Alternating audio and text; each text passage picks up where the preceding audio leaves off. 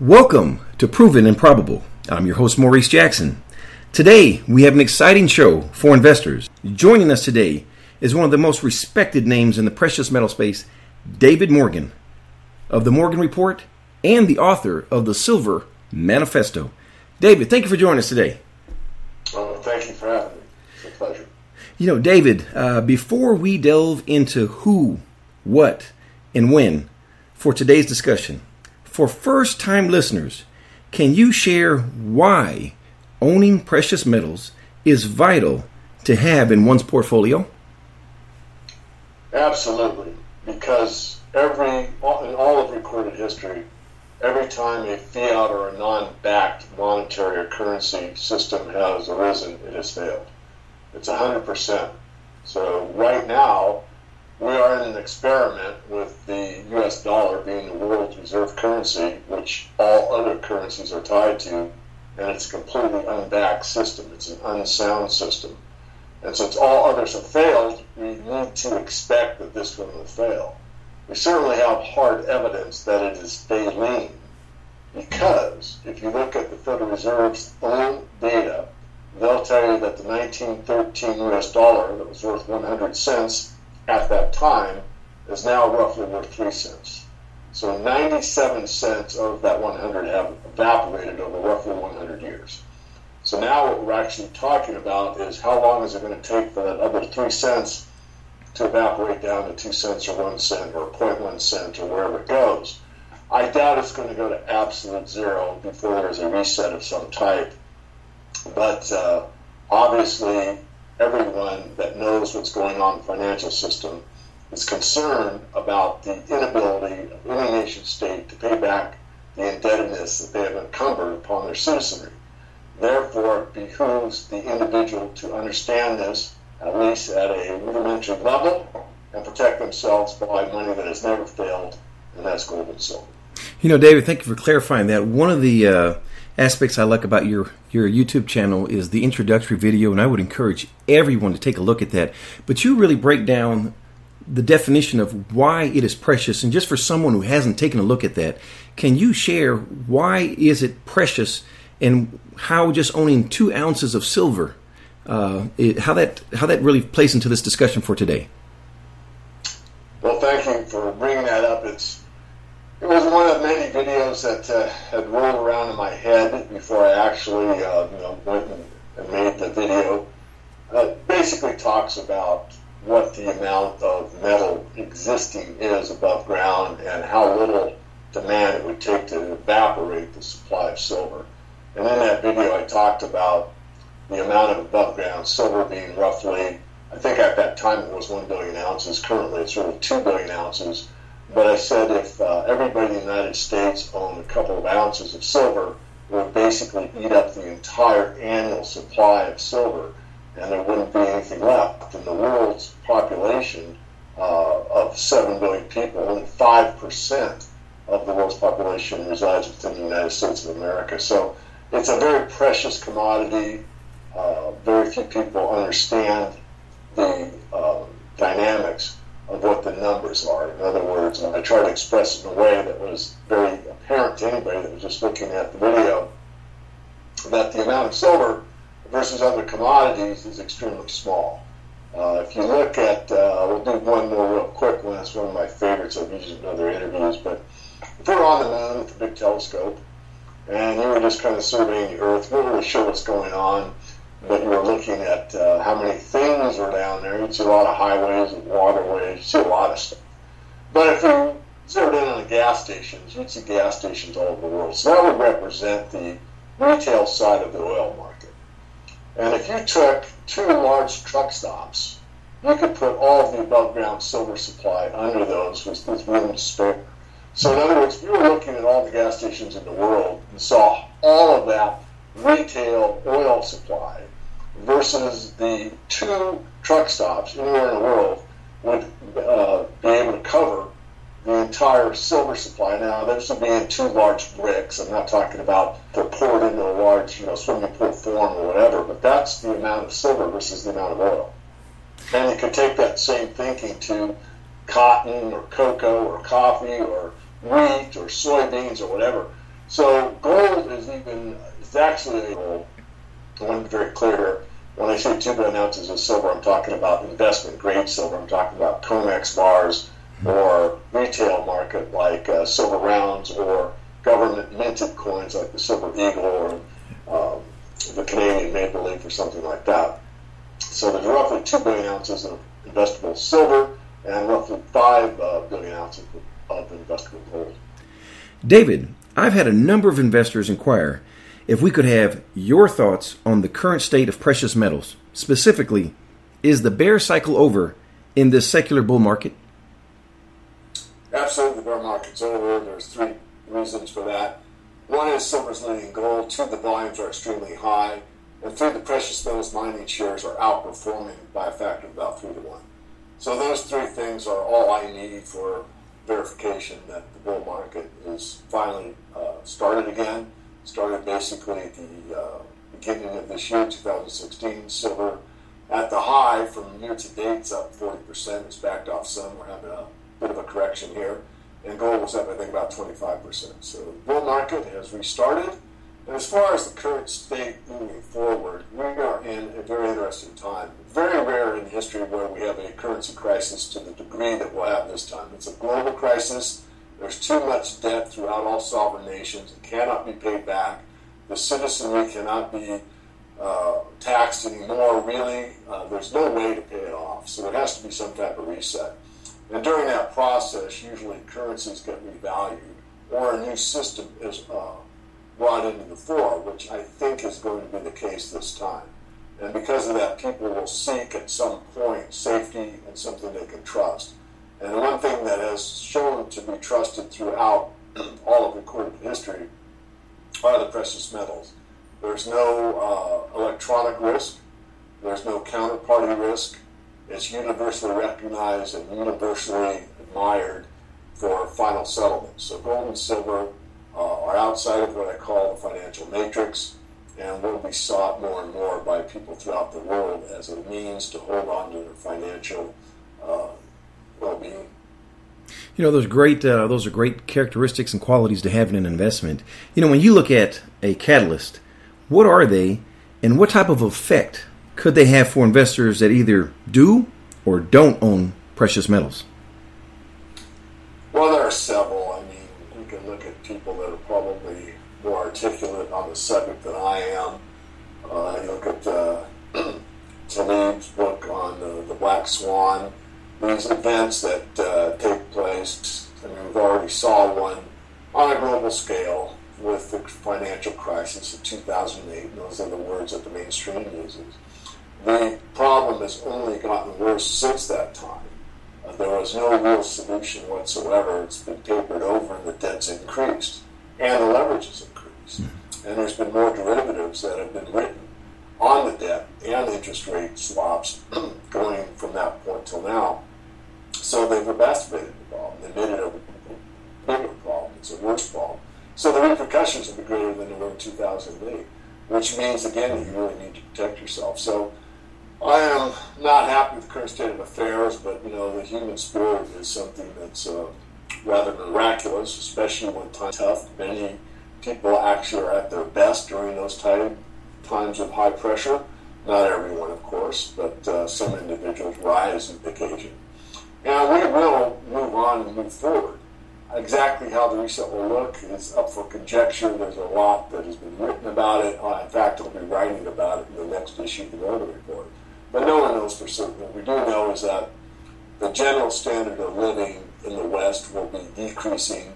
The standard of living in the emerging markets has certainly come up a great deal, particularly China and India and other Asian nations. But that will probably be put on hold or a standstill for a while as things rebalance. Right now, the system is totally out of balance, and the time has come where it needs to come back into balance. And this will probably take place due to a financial crisis, not due to a meeting of the G20 or whatever. That will take place after the crisis has emerged, in my view. And speaking of catalysts, and not to make this a political discussion, but politics do have an effect on economics. So I'd like to get your view briefly. is there a good or bad scenario with either nominee taking the office? I've asked the question before, I'll be consistent. To me, it doesn't make much difference. So my personal view, I'm pretty apolitical. I'm similar to Gerald Celente in that idea. But for me, it's like changing the captain on the Titanic. I mean, once it hit the iceberg, it really didn't matter who was at the helm. The ship was going down. So that's how I see it. There could be some relief. There's a lot of people that have hope that if a certain candidate gets in, that the ship will be able to avert the problem. They could be right. In my study, in my particular strong belief and opinion, no, it won't make much difference. Well, I concur with that sentiment as well, because to me, I view both of them as Keynesians. And so if you're a Keynesian, that's probably not the solution. I'm sorry, that is not. Let me take out the word probably. That is not the solution. David, based on the value proposition you've outlined, what actions should the individual investor take?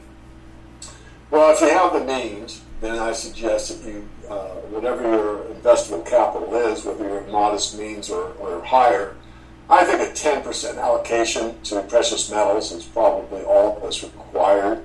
Certainly, you don't want to bet the ranch on gold and silver. They're basically money.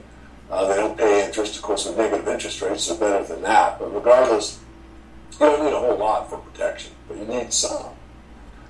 If you were in Venezuela right now and you had a pretty good stack of silver, you would be very, very grateful that you had that, because you could spend it in the marketplace for food.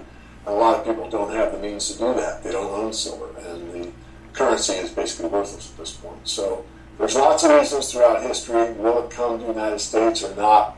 We don't know. Could it? Possibly. Will it? Again, can't be sure of anything, but what we can be sure of is that gold and silver have been trusted as a means of final settlement for over 5,000 years. So because of that fact, having some as a means of financial wherewithal behooves anybody that wants to study this topic at a cursory level. You don't need to go very far in Google to determine the value of gold and silver throughout history.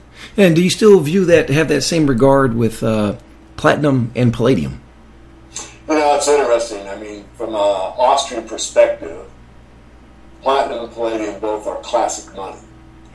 They're recognizable, they're scarce, they're divisible, they're fungible, and all those things. However, from a realist perspective, they are not really valued as money. But I want to add on to that, because as this run to gold takes place, and it will, what you'll see is a spillover into those other white metals. I'm almost certain of it. So right now would probably be a good time if you can handle the risk of getting platinum and palladium, because they're really unwanted and really ignored by the precious metals community. But if gold is very difficult to get, physical gold and physical silver, and I think that will be, and then people will grab whatever they can get.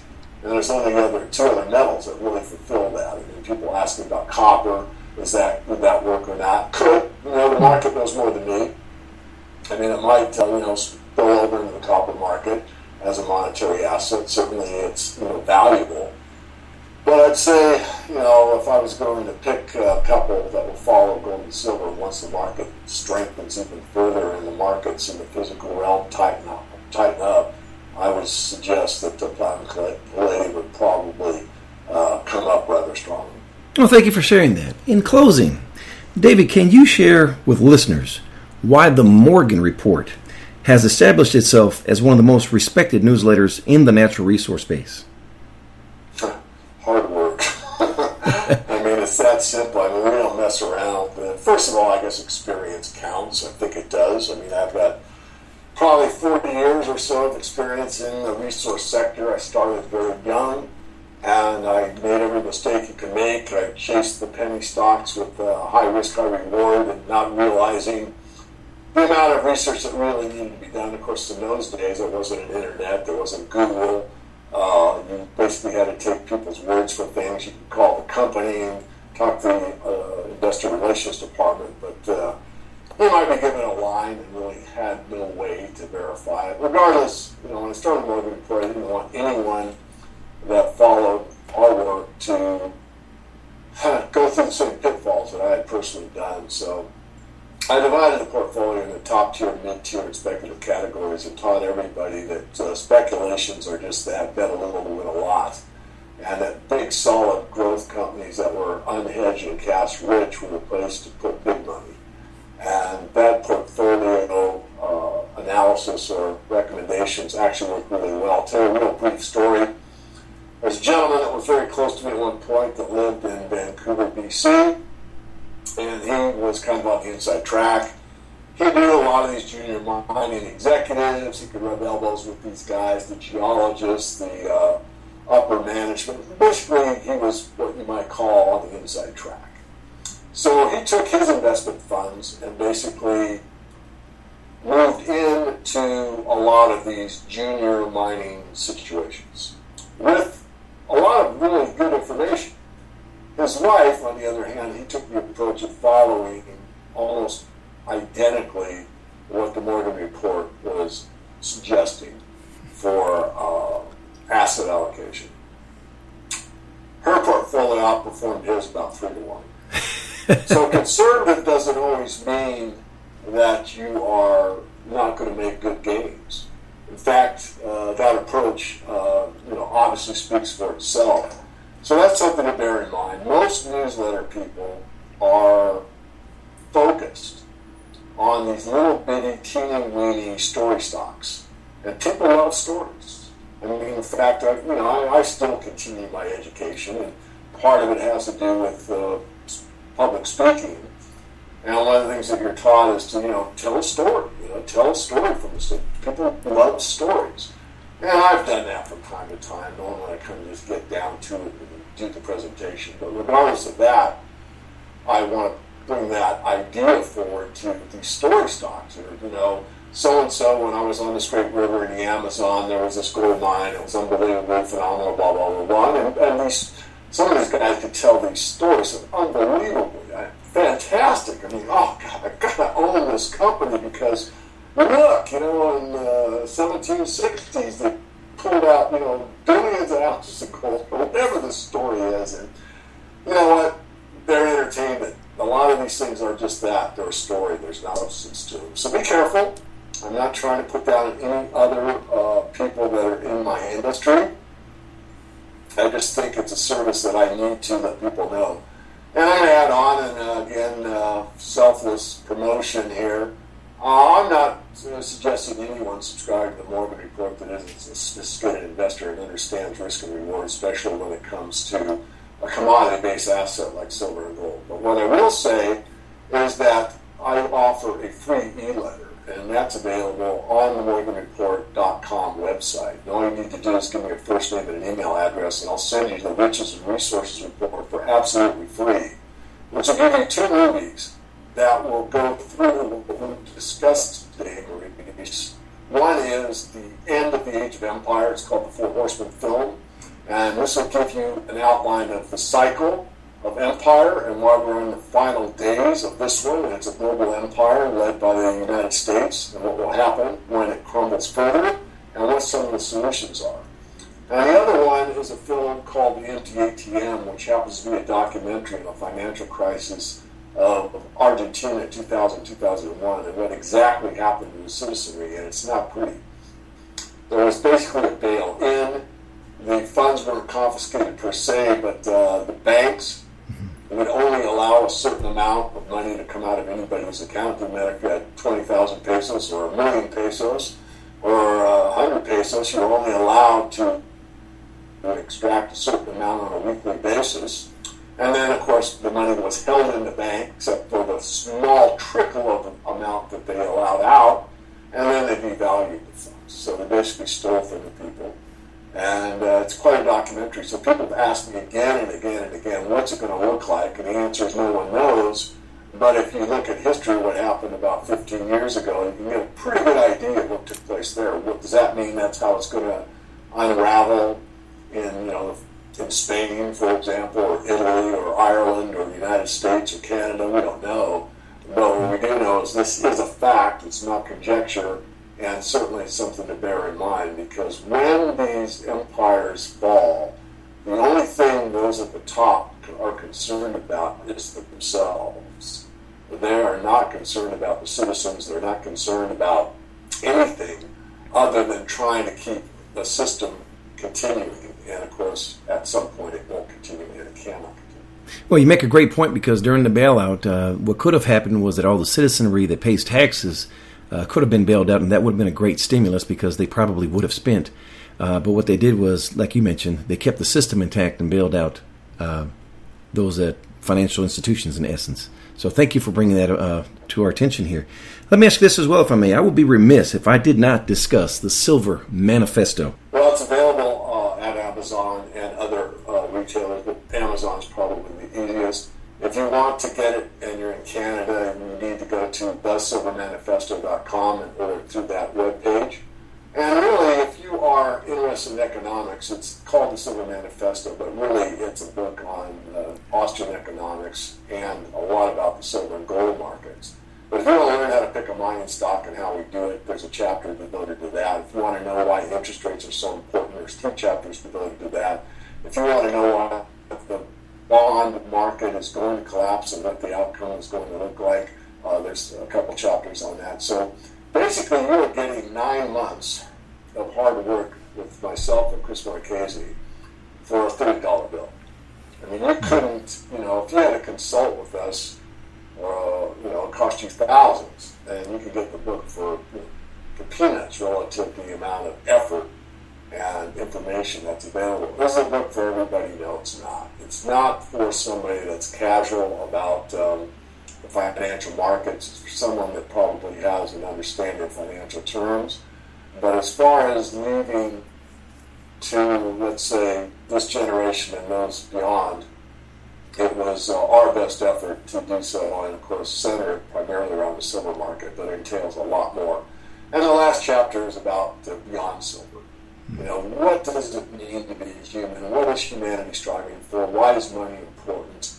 What are our values all about? And why are we in the predicament we are in? And if we come through this thing in a reasonable manner, which I expect that we will, what will the future look like in a more equitable system? So I ask those questions, and I think that's important, especially for your generation, to struggle with, because we're pretty certain that most people that are alive, awake, and aware know that the system is failing and there's reasons for it. And when we come out after the reset, we really want a system that works better. If we don't change the way money works, we really haven't changed anything. And that's the most important thought I can give you, Maurice, is that if we don't change the way money works, we really haven't changed anything. Amen to that. Offline, I'm asked all the time, hey, where do you get your information from? And one of the resources I always advocate is A, the Morgan Report, and then B, the Silver Manifesto. David Morgan of the Morgan Report, I want to thank you today for joining us on Proven and Probable. Well, it's my pleasure. Thank you. All the best to you, sir. Thank you for joining us today on Proven and Probable. Remember to like and subscribe for more conversations with the most respected names in the natural resource space. Check out our website at www.provenandprobable.com. The information presented on Proven and Probable is provided for educational and informational purposes only, without any express or implied warranty of any kind, including warranties of accuracy, completeness, or fitness for any particular purpose. The information is not intended to be and does not constitute financial, investment, or trading advice, or any other advice. You should not make any financial, investment, or trading decision based on any of the information presented without first undertaking independent due diligence and consultation with a professional broker or competent financial advisor.